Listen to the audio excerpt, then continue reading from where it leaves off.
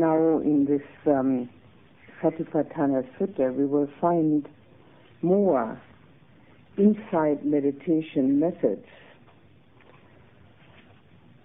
There are 9 what are called charnel grounds.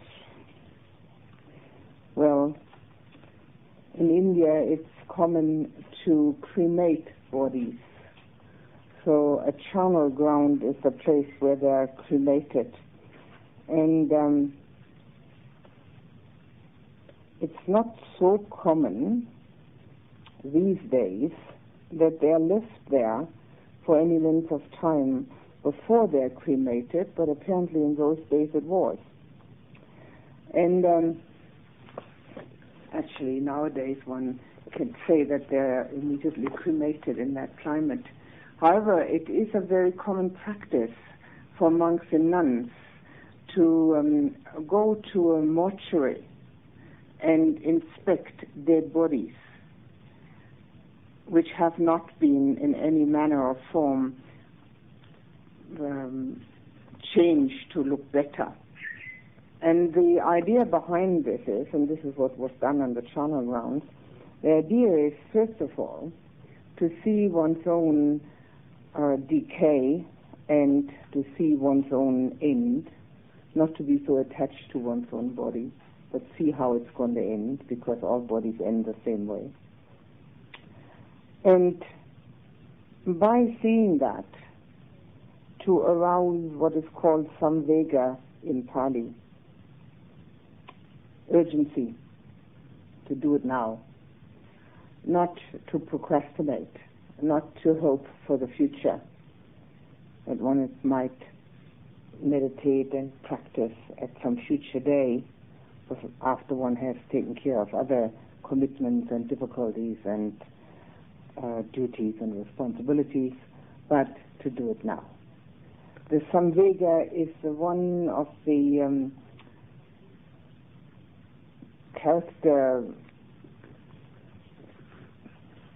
constituencies in oneself, which is very important, especially in this practice.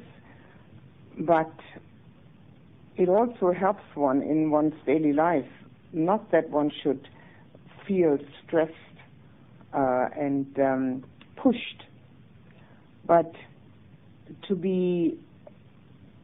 finish what one has started, and not to have things hanging over one, and that one can do maybe at some other time.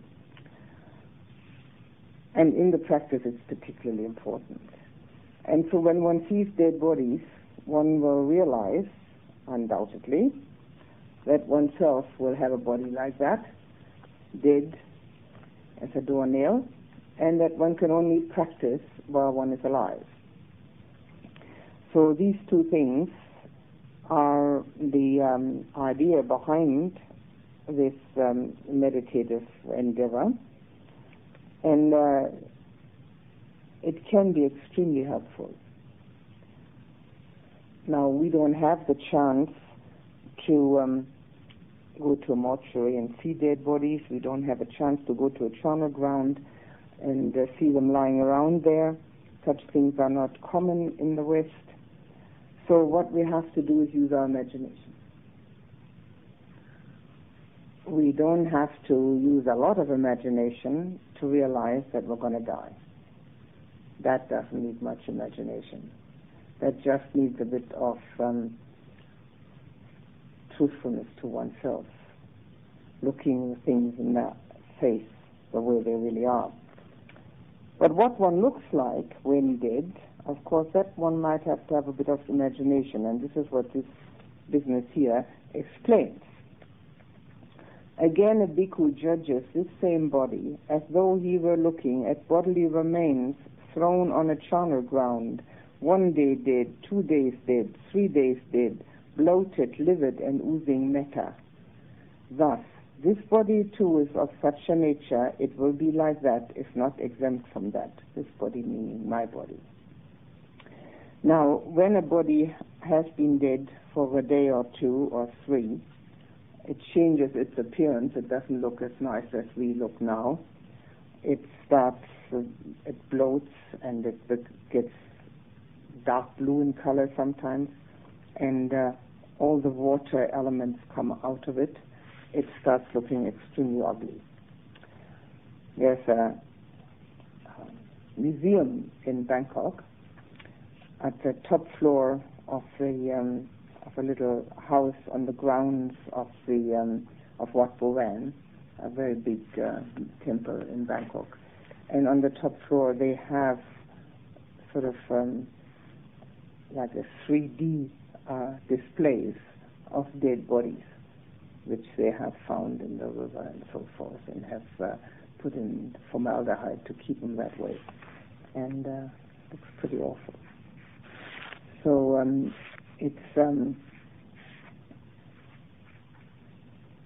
but it is the way it is. It is looking at the truth. This is what this body is going to look like. So the sooner we disassociate ourselves from the ownership of this body, which doesn't mean that we don't eat or drink or look after it. I mean, the thing is around. We've got to keep it in order. But the ownership of it is our problem, because of that we are concerned with its continual existence, and it will not continually exist. It has that promise from birth that it won't exist continually. So this is the first one of those 9 contemplations, to look at oneself the way that might look after having been dead for 3 days. Next one is, again, a bhikkhu judges the same body as though he were looking at bodily remains thrown on a charnel ground, being devoured by crows, kites, vultures, dogs, jackals, and the multitudinous kinds of worms. Thus, this body too is of such a nature, it will be like that, it is not exempt from that. Maggots get into dead bodies, and it's rather uncertain to see. So we have to use our imagination, because we haven't got a chance to see that. In the India of today, it is still possible to see this at times, dead bodies thrown around and being devoured by vultures, but it isn't that common anymore.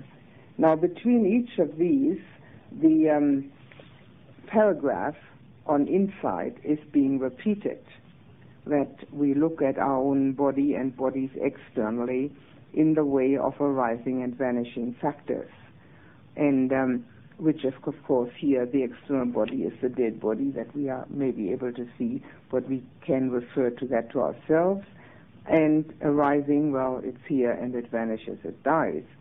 And also a body, nothing else except a body. The next one is, again, a bhikkhu judges the same body as though he were looking at bodily remains thrown on a charnel ground, a skeleton with flesh and blood held together with sinews. Thus, this body too is of such a nature. So here he's supposed to imagine a skeleton that has flesh and blood on it and is held together with sinews. The next one is a fleshless skeleton smeared with blood and held together with sinews.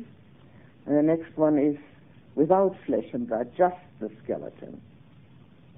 Well, again, this applies to the meditative procedure which I mentioned to you yesterday, that one can take all the bits and pieces out of oneself in imagination, put them in front of oneself, and then come to the skeleton and do the same with that. Now again, a bhikkhu judges the same body as though he were looking at bodily remains thrown in a charnel ground, bones without sinews, scattered in all directions. All separate bones, huh? Here a hand bone, there a foot bone, there a thigh bone, there a hip bone, there a backbone, there a rib bone, there a breastbone, there an arm bone, there a shoulder bone, there a neck bone, there a jaw bone, there a tooth bone, and there the skull. We might have difficulty imagining all those different kinds of bones. I know I would. I'm not quite sure what they look like, all of them. I do know what a skull looks like. And again, we need to refer that to our own existence. Again, a bhikkhu judges this same body as though he were looking at bodily remains thrown in a charnel ground, bones bleached white, the color of shells. And then bones heaped up, more than a year old. Now that's something that one can easily see in India, on the cremation grounds, stacks of bones in a heap. That's not hard to find. After the cremation, bones are left over very often, and then they get heaped up because they need the room for the new cremation. And again, the bhikkhu judges this same body as though he were looking at bodily remains thrown in a charnel ground, bones rotted and crumbled to dust. Thus, this body too is of such a nature, it will be like that, it is not exempt from that. So we have now come to dust. To dust we shall all go, huh? Well, what happens between now and dust, huh? And the unpleasantness of seeing ourselves as a dead body lying there, livid and oozing matter, or being devoured by worms and such things, is to counteract our exaggerated care and attention for our body. The biggest houses you can find, and usually in the big cities, are the hospitals. And the enormous advances made in the medicine, particularly in surgery, is also due to the fact that we just do not wish to die. And while there's no reason to look for death or to wish death, there's also no reason to reject and resist it. It is the law of nature. What has been born must die. And it is a very important contemplation subject. And I'd like you all to do this once in a while, to think about it, that obviously there's truth to this statement that we're going to die, I'm going to die. How do I feel about it? What do I feel about it? Do I feel that I hope it's going to take a long time still, or I really don't want to know about it, I don't want to think about it, it's only a negative thing to think about, maybe I can just forget about it and it will just happen in my sleep? Or how do I feel about the whole thing? Or am I totally imbued with the fact that what has arisen must vanish, and I belong to that category because I underlie the law of nature? I am of the four elements, just as nature is around me. Those trees will not last forever, and so I don't either. It is a good contemplation subject, and these imaginative ideas of what one looks like when dead can be helpful if one has a good visual mind. Surely one can think of one's own skeleton, one can think of the different bones of the crumbling and rotting and the dust part as it then finally goes to dust. But what it all boils down to is the fact that there's only one moment, and that's this one. The past is all gone, and the future is the yet to come. And how much future each one of us has, who knows? We have no idea. But this moment we've got. And if we keep our mind in this moment and live this moment, then this moment has its own beauty and importance and content. It's impossible to be bored with it. It's impossible to be upset by it, to be negative about it, because it is only this moment. And this is one of the important samvega aspects, the urgency aspect, and then the eventual disengaging, and that can only be done slowly, of this identification process with our own body. So far we've only talked about the body. This has all been the mindfulness on the body. And the Buddha has in other places mentioned that if there's no mindfulness of the body, one cannot come to the deathless. Now, the deathless is another word for Nibbana. He considers the mindfulness of the body of the utmost importance, and this is why we have so many different insight meditations on body, whereas on feeling we won't have that many, and on mind we won't either. It's body which has many. So we've had actually, as insight meditations, in the first instance, the impermanence, which we can find in our own breath, and then the attention on movement, which also is impermanent. Movement is also impermanent. And that full awareness of movement can also bring us to a very important realization, namely that mind and body are two. They interact, but they're certainly not one whole mass. Mind's in charge. Body follows. Then the bits and pieces that we consist of, and the elements. And now we have these, the death contemplation. All these are insight meditations which can be done at odd times, particularly when the mind does not wish to become calm. When there's some anxiety or upset in the mind, or when there's a distraction, a lot of distraction in the mind, then these insight meditations can be extremely helpful. Any questions on that? We've come to the end of the body, I think. Yes? Why are horror films so popular? Show I don't know. mutilation. Are they popular? Yeah. Especially amongst young people. It's a long time since I was young. I think they're awful. Especially in Asia. I just wonder why films that show these horrifying things are so popular or so attractive to them. Yeah. Well, I can only imagine. I've never found them attractive. Never. I can only imagine that other people's dukkha is easier to bear than one's own. And so there is the transference.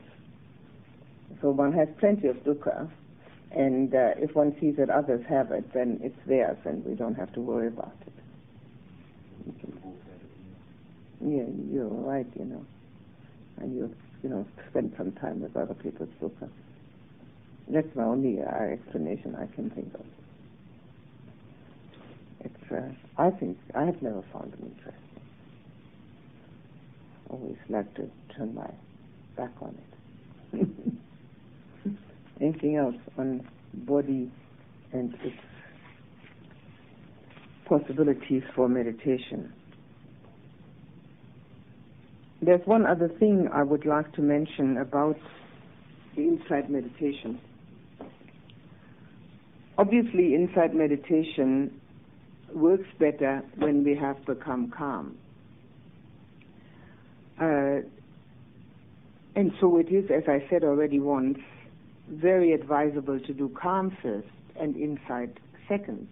However, there are times when insight meditation is called for, and as we have heard here, body in oneself and body externally. It's quite useful to go to any of parts of nature around one, leaves, trees, stones, whatever it may be, and see in them the same thing that we can see in ourselves. For instance, we see in ourselves the changing nature, the impermanence of the breath. Well, in a leaf we can see birth, decay, and death. There are brown edges. It may have a small new bud on it. We can see the changing nature. We can also dissect it into its different parts and see that it also consists of many aspects, many factors. We call it leaf. but there are many factors which make it leave, just like we are consisting of many aspects. And we can see the elements. And again, we can refer from the elements of that natural objects we will be looked at in nature to ourselves. So we have all those three possibilities of impermanence, the analysis of parts, and the elements externally and internally. And it helps us also to lose some of this idea that we are the epitome of creation. We're nothing of the sort. We're part of it, but we're certainly not the crown of it. It's also one of the human foibles that most people have sort of imbued with mother's milk. That's not something that we think of particularly. It's just something that that comes naturally to us. But it says that in the Bible. Yes. Well, it says so, and which is one of the reasons why mankind has made a great effort to subdue nature and to be master of it, and the result has been pretty disastrous, as we now can see.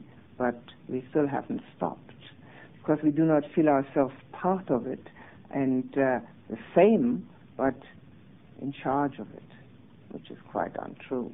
In fact, if we were to look at it correctly, we would see that nature is very often in charge of us. There's nothing we can do about a flood. It just carries everything in front of it, and we can be carried away with it quite easily. Same with cyclones and things like that. So these are useful insight meditation possibilities, those three, outside and inside of oneself. And again, as the fourth one, the death one, which we can also see. Maybe we can find a little dead animal somewhere and see a live one and a dead one. And maybe we can even see, sometimes it's possible, in the forest to see a bunch of ants carrying away a little dead animal and eating away at it and taking it apart. And we can refer from that to ourselves. It's this is much easier to find here than charnel ground with human remains. But all these are helping us to see ourselves in a different light, get a different perspective. And when we get a different perspective on ourselves, the old perspective, in the end, looks childish and even absurd. And we can realize that the old perspective that we had on ourselves has created nothing but problems. Because here we get a universal way of looking at it. And this is why the Buddha is recommending this.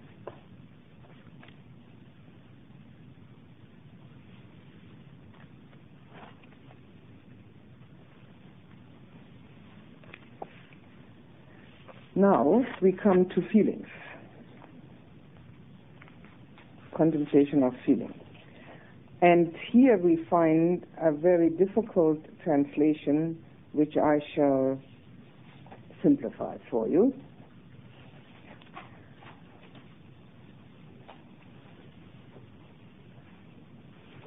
And how does a bhikkhu abide contemplating feelings as feelings? Here, when feeling a pleasant feeling, a bhikkhu understands, I feel a pleasant feeling. When feeling a painful feeling, he understands, I feel a painful feeling. When feeling a neither painful nor pleasant feeling, he understands, I feel a neither painful nor pleasant feeling. Now, very often we say neutral to that. Neither painful nor pleasant is neutral. However, it takes a fair bit of mindfulness to become aware of neutral feelings. Because usually when there is neutrality, we don't pay attention. It's very important to become as much aware of our feelings as possible. Although feelings here only occupy a half a page, They are actually the basis for our lives. We live according to our feelings. We don't live according to our thinking. Although we think we do, we don't. And the more we are in touch and understanding our own feelings, the more we understand everything within and without. Now, neither painful nor pleasant can be called neutral. It's very difficult to recognize, but we often consider it pleasant because at least it isn't painful. So we are mostly concerned with pleasant and painful. Now here we have come to the second base of mindfulness, considering feelings.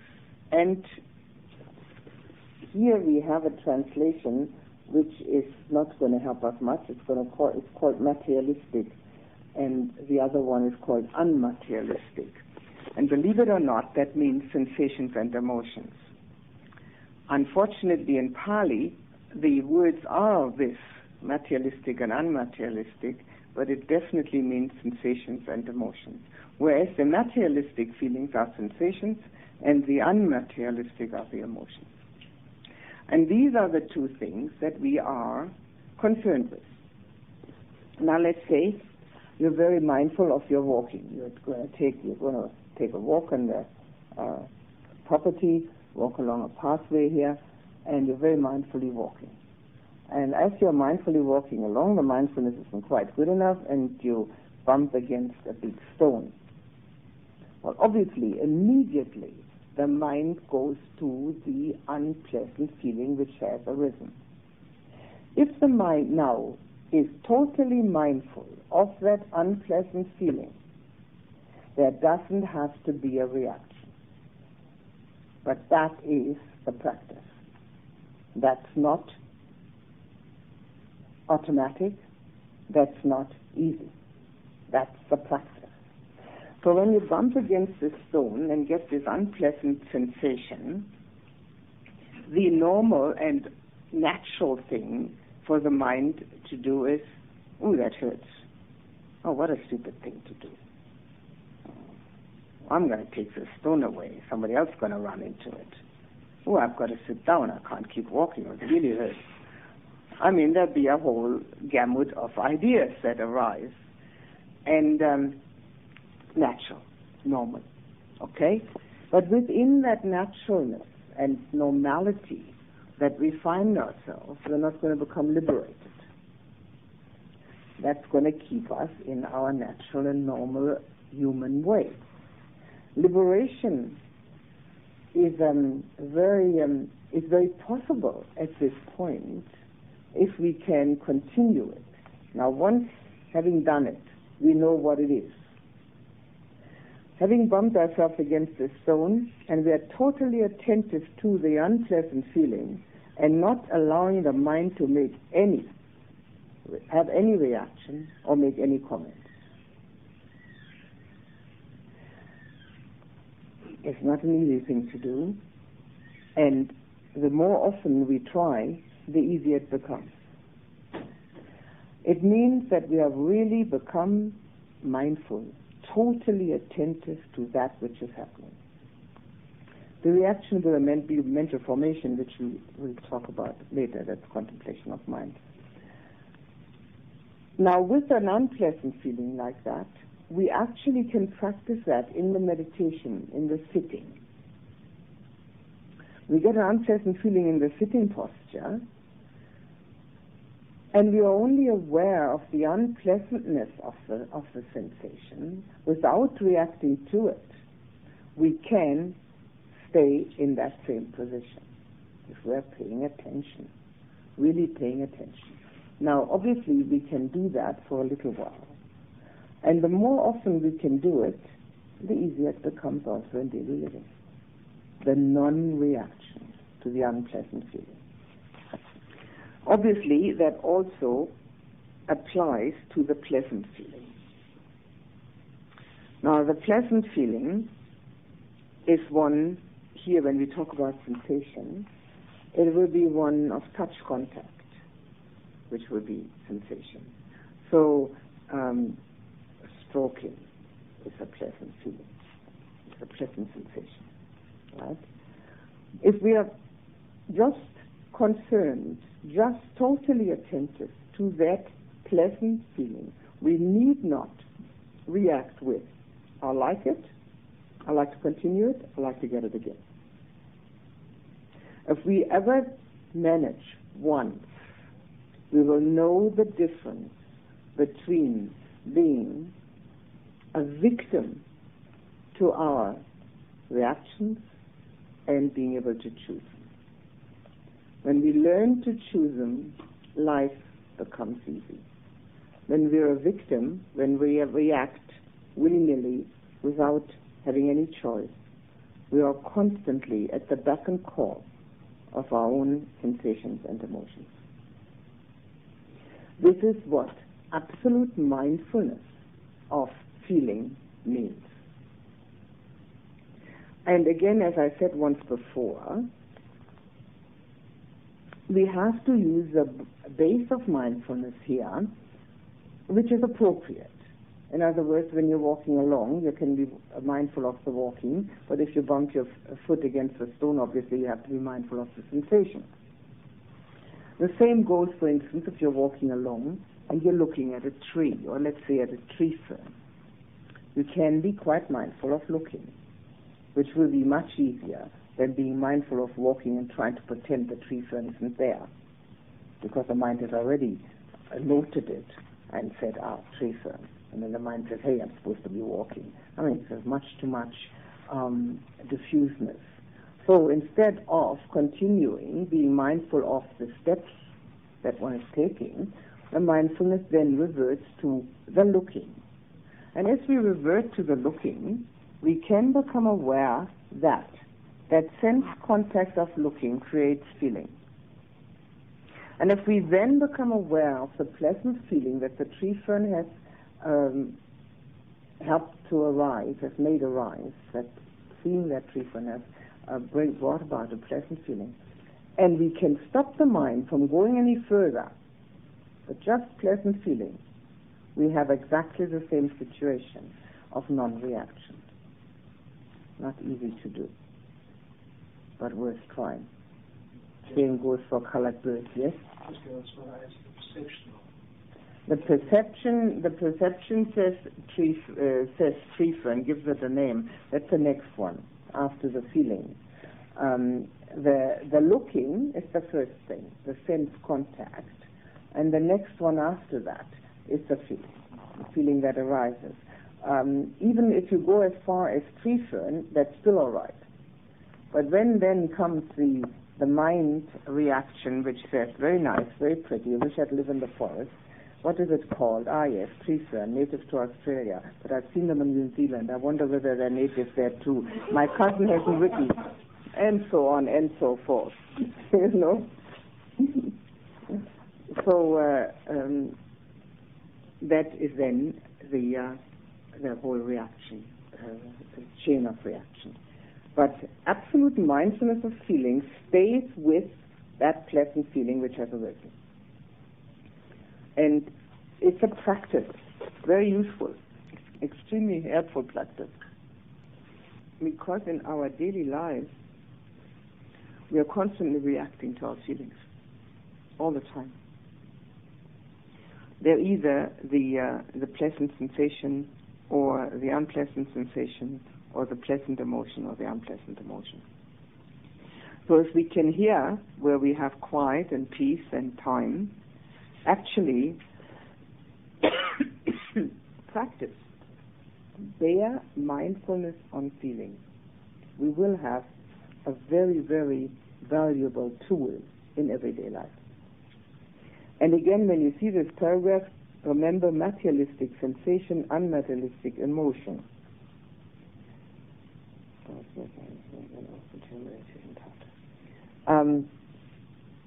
When feeling a sensation, a pleasant sensation, he understands, I feel a pleasant sensation. When feeling an unpleasant sensation, he understands, it's an emotion. When feeling a pleasant emotion, he understands, I feel a pleasant emotion. It's really amazing how anybody could understand that with those words. Anyway, when feeling a painful sensation, he understands, I feel a painful sensation. When feeling a painful emotion, he understands, I feel a painful emotion. And when feeling neutral ones is the same, he understands. In other words, you stay with the feeling. And emotion is our strongest base for our reactions in life. So when we see, for instance, there may be boredom, anger, upset, anxiety, fear arising, it may not be quite enough to say, these are all unpleasant, to say this is an unpleasant emotion. We may have to go that next step to say, anger arises, which is the perception step, the naming of it. That's the naming of it. It is unpleasant. That's the first thing. But it has also a name, which we give it. And we may give it any name, it doesn't matter, whichever we perceive it to be. And if we can stay with that and not fall into the error to become it, we have conquered that particular difficulty of being a slave to these emotions. We will also see very easily, which is very important also, that they arise and cease. Same insight. Arising and ceasing. What has arisen must cease. Can't stay around. This also applies, of course, here. And now, for instance, if we have an unpleasant emotion which is bothering us and keeping us from meditating, if we keep really focused on the unpleasantness of it, we will eventually come to the understanding that we do not have to make our lives difficult voluntarily. We can drop it. If we don't understand that, eventually, we'll never be our own best friend. That's what it means to be one's own best friend.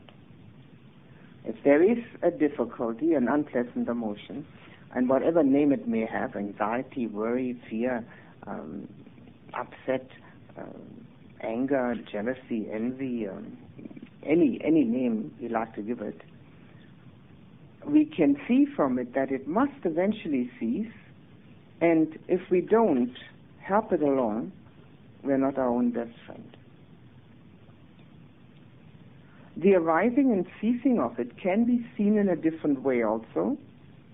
It can be seen in the way that, if we are very mindful, we will notice that it is not constant.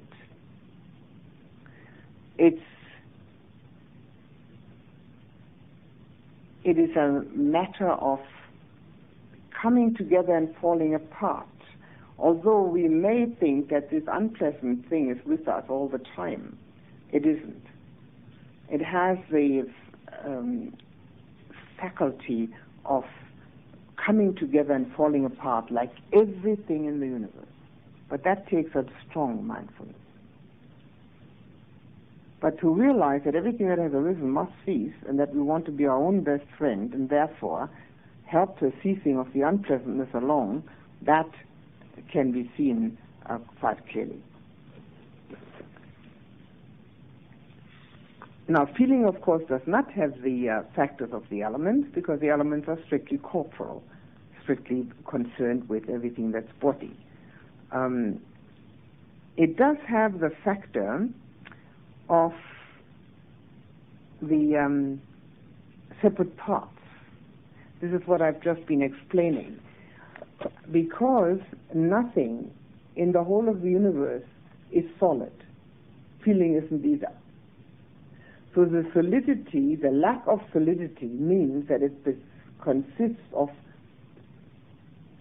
groups that are coming together and falling apart. And that's why they are also called, feeling is one of the khandas, one of those aggregates, which are called groups. Now that takes a strong mindfulness to realize that. to see that the feeling is not something that is really solid and there all the time, in a continuous row, nothing like that. It appears to be like that, as if it was continuous, and it isn't like that at all. It is constantly contracting and expanding, like the universe itself. Now that kind of impermanence seen in oneself again helps one to realize one's own transparency and lack of solidity. In the dependent origination, which is the explanation of the Buddha of cause and effect, and one could say essential to the understanding of the Dhamma, the whole circle of factors arise automatically until we come to feeling. The next one after feeling, the next factor, which is the effect, cause is feeling, the effect of that is craving. Now craving means wanting to have and wanting to get rid of. Pleasant feelings we want to have, unpleasant ones we want to get rid of. This is the only point in the whole dependent origination where we have a chance to step out of the continuous circle of birth and death. When we do not react to the pleasant feeling with wanting and to the unpleasant feeling with wanting to get rid of, but just stay with the attention to feeling. This is why this is important here. Is that clear? Are there any questions on this?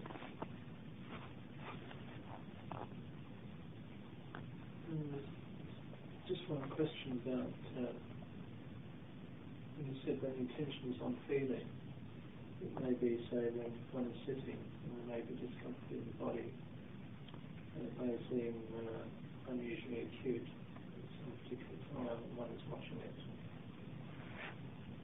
It was said that it comes and goes, its intensity varies. If that's the correct way of describing it, the intensity is changing. Does that mean it's seen that it's changing within, as one's attention is actually on it, or over a longer period of time? Like obviously it varies over 20 minutes or something. Oh no, it's constantly changing. At the instant of observation it's changing. It is constantly changing whether you observe it or not. But when you observe it, you become aware of it. When you are very mindfully observing a sensation, in this case an unpleasant sensation, you can become aware of the fact that it has constant movement in it. And if you observe it long enough, it will also, strangely enough, disappear. If you've got enough patience to wait for that.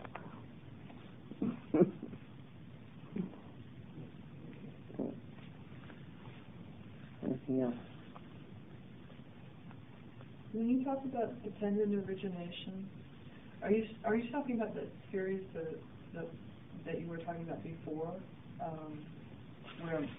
Before when? Well, when we were talking about reaction. No, not at all. No, it's something entirely different. Dependent origination. You see, we have terminology, unfortunately, in the Buddha's teaching, which denotes something specific, right? Although what you're saying is also cause and effect. You're quite right. This dependent origination is a particular teaching of the Buddha. And it starts out with ignorance and ends with death. And there is a point in the middle somewhere where it says feeling arising from sense contact, right? And the next step is craving. So it's different than the five aggregates. Okay. Okay. Yes. But what you are referring to there is also cause and effect, that the sense contact, I think that's what you're referring to, sense contact brings the feeling perception mental formation. Yes. That's the five aggregates. Yes. Craving is the craving to be, and it's just the reason why we come again and again. The craving at that point is not craving to be. This is the craving to have the sensual gratification. We have three cravings: craving to be, craving for sensual gratification, and craving not to be. Now, craving not to be goes hand in hand with craving to be, and so there's the second one, craving for sensual gratification. And this is getting rid of unpleasant and getting pleasant. So it's that craving, which is, if we have passed that point of no return, when the feeling has made us react, then we go the whole circle over and over and over. That is a point where we can step out. And that's why we need to practice that point. Yes. Just one more question. Sometimes, obviously, one does need to act, whether it's going to the fridge and getting an apple or whatever it may be.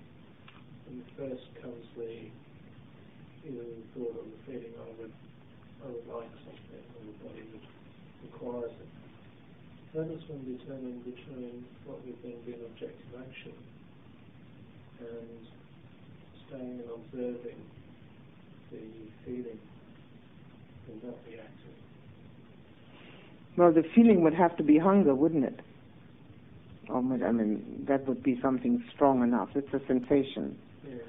So if the sensation of hunger arises, it's an unpleasant a feeling, and from that unpleasant feeling comes the reaction, I want to get rid of it. And the way to get rid of it is to go and get myself an apple.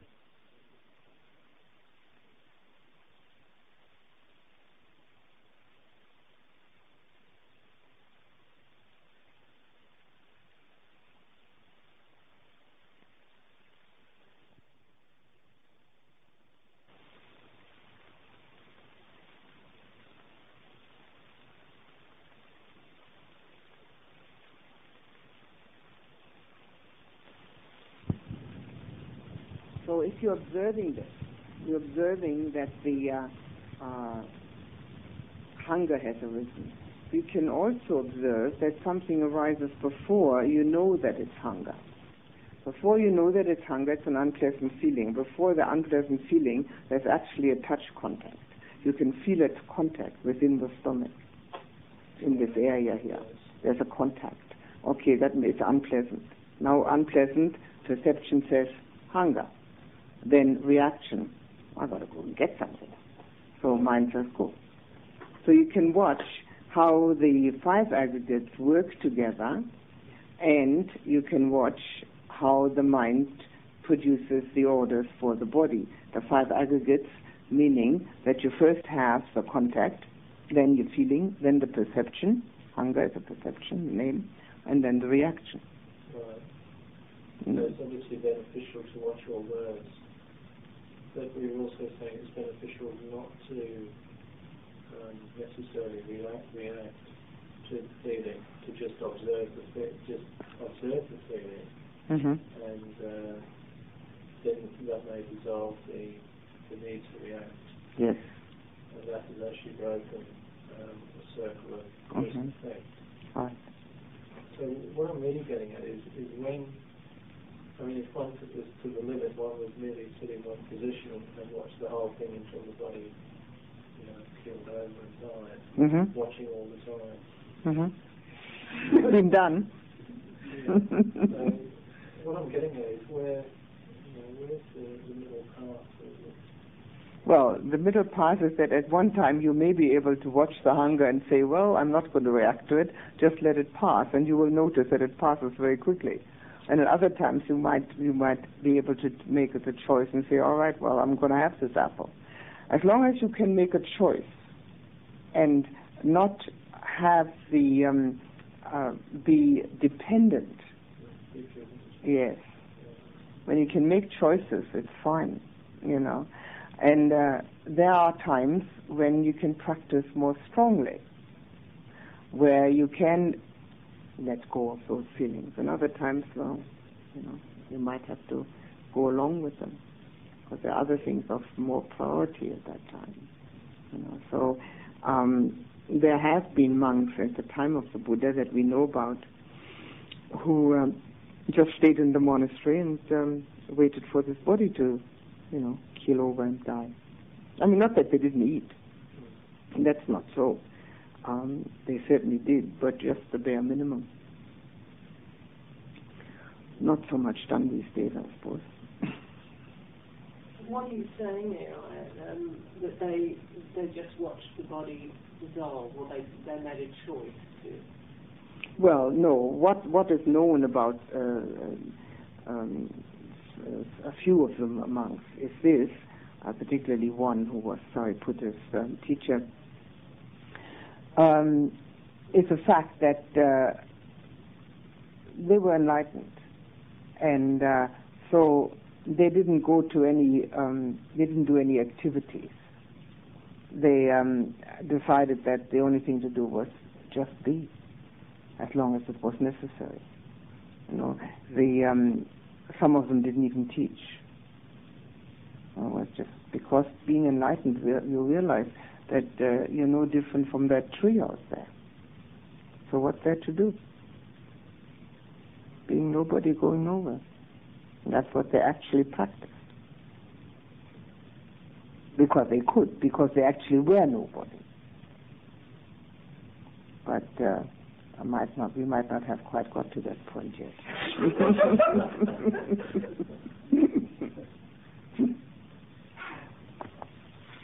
Okay, anything else? All right, now we have again this same little paragraph about the insight. I'll read it. In this way he abides, contemplating feelings as feelings in himself, or he abides contemplating feelings as feelings externally. Now here's a footnote. I'm not sure whether it's by the translator or not. He infers the feelings in others. This is only for reflections, and insight can only be practiced on the arising, falling of feelings in himself. Feelings as feelings internally, of course we know all about that. The thing about externally is the fact that when we are very much in tune with our own emotional feelings, we can very easily know what's going on in other people, particularly if we are in tune with our own dukkha. Dukkha is everything that's unsatisfactory, suffering, pain, grief, and lamentation, everything that's unsatisfactory. We know for a fact, maybe you could say we know through inference, that others have the same. So the more we are in tune with ourselves, the more we can be in tune with others. And there we do have that reflection possibilities on feelings externally because of the fact that we realize that others are no different from ourselves.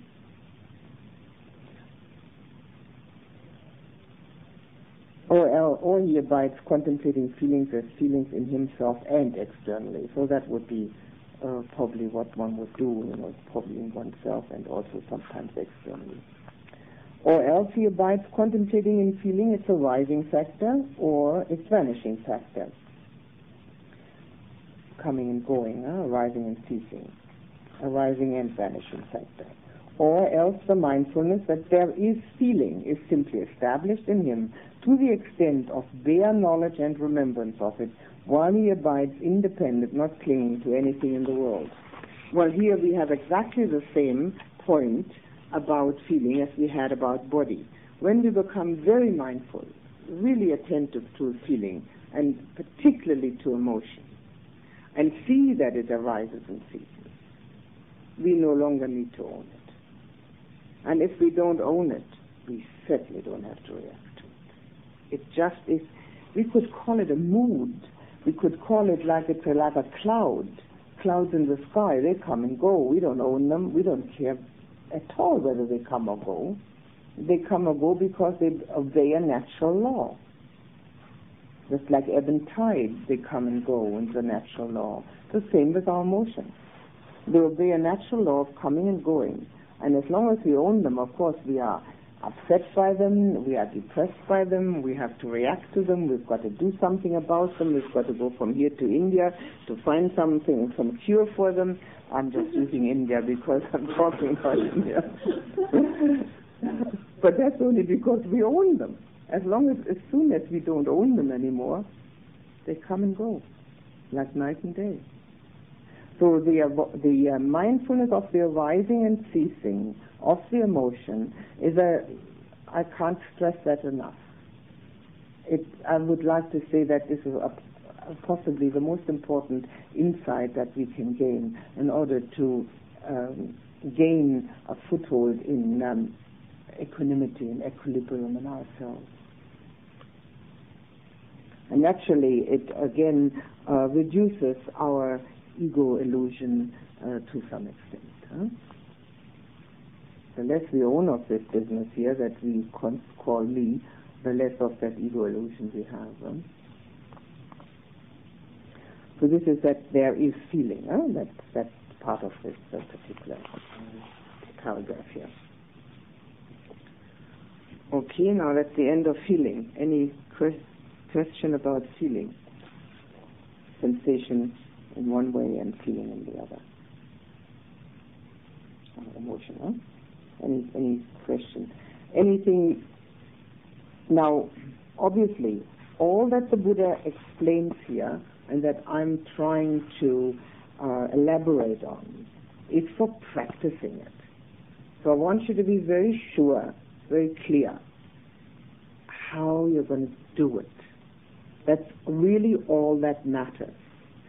Because the particular insights that the Buddha has come to will only come to each one of us when we've practiced it. So the main aspect is, how am I going to do this? How can I gain that particular insight for myself? If they're clear on that, that's fine. That's what I'm concerned with. All quite totally, utterly clear? Any?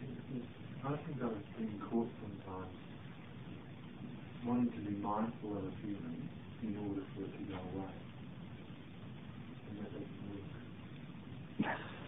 doesn't work. Wanting to be mindful. Are you now talking about emotion or sensation? Emotion. Wanting to be mindful of the emotion in order for it to go away. But it does work. Why doesn't it? It's reaction, wanting it to go away. Are they wanting it to go away? Yeah, then you're not mindful. But if you want to be mindful of it, that will work. Right? To stay with it, right? Because you know in the back of your mind that if you are attentive to it, you will see it vanishing. That will work. But it's not in the back of the mind. Yeah, then it doesn't. Because you're saying to it, go away, go away, go away. That's not being mindful. That's talking to it and being reactive to it. That's right, yes. But if you were in the back of your mind, I'm now going to be mindful because I know this is not, the right way to deal with it. I've got to be mindful, and then it will. And that will be fine. Yes. You see this emotion, you say, okay. Actually, it works so fast. It's miraculous. Just by being objectively mindful of an emotion, particularly unpleasant one, of course, because the others, the pleasant ones, it's very difficult to say, I want it to go away, the unpleasant one, and you become really mindful of it, it dissolves, disappears. So knowing that can be your incentive. That's okay. But then you have to be strictly, of course, attentive. It's like the meditation, you have the intention, and then you let go. Right. Yes, that's right. That's it. First you have the intention, then you let go of that and do it. Okay, all perfectly clear? It's going to be all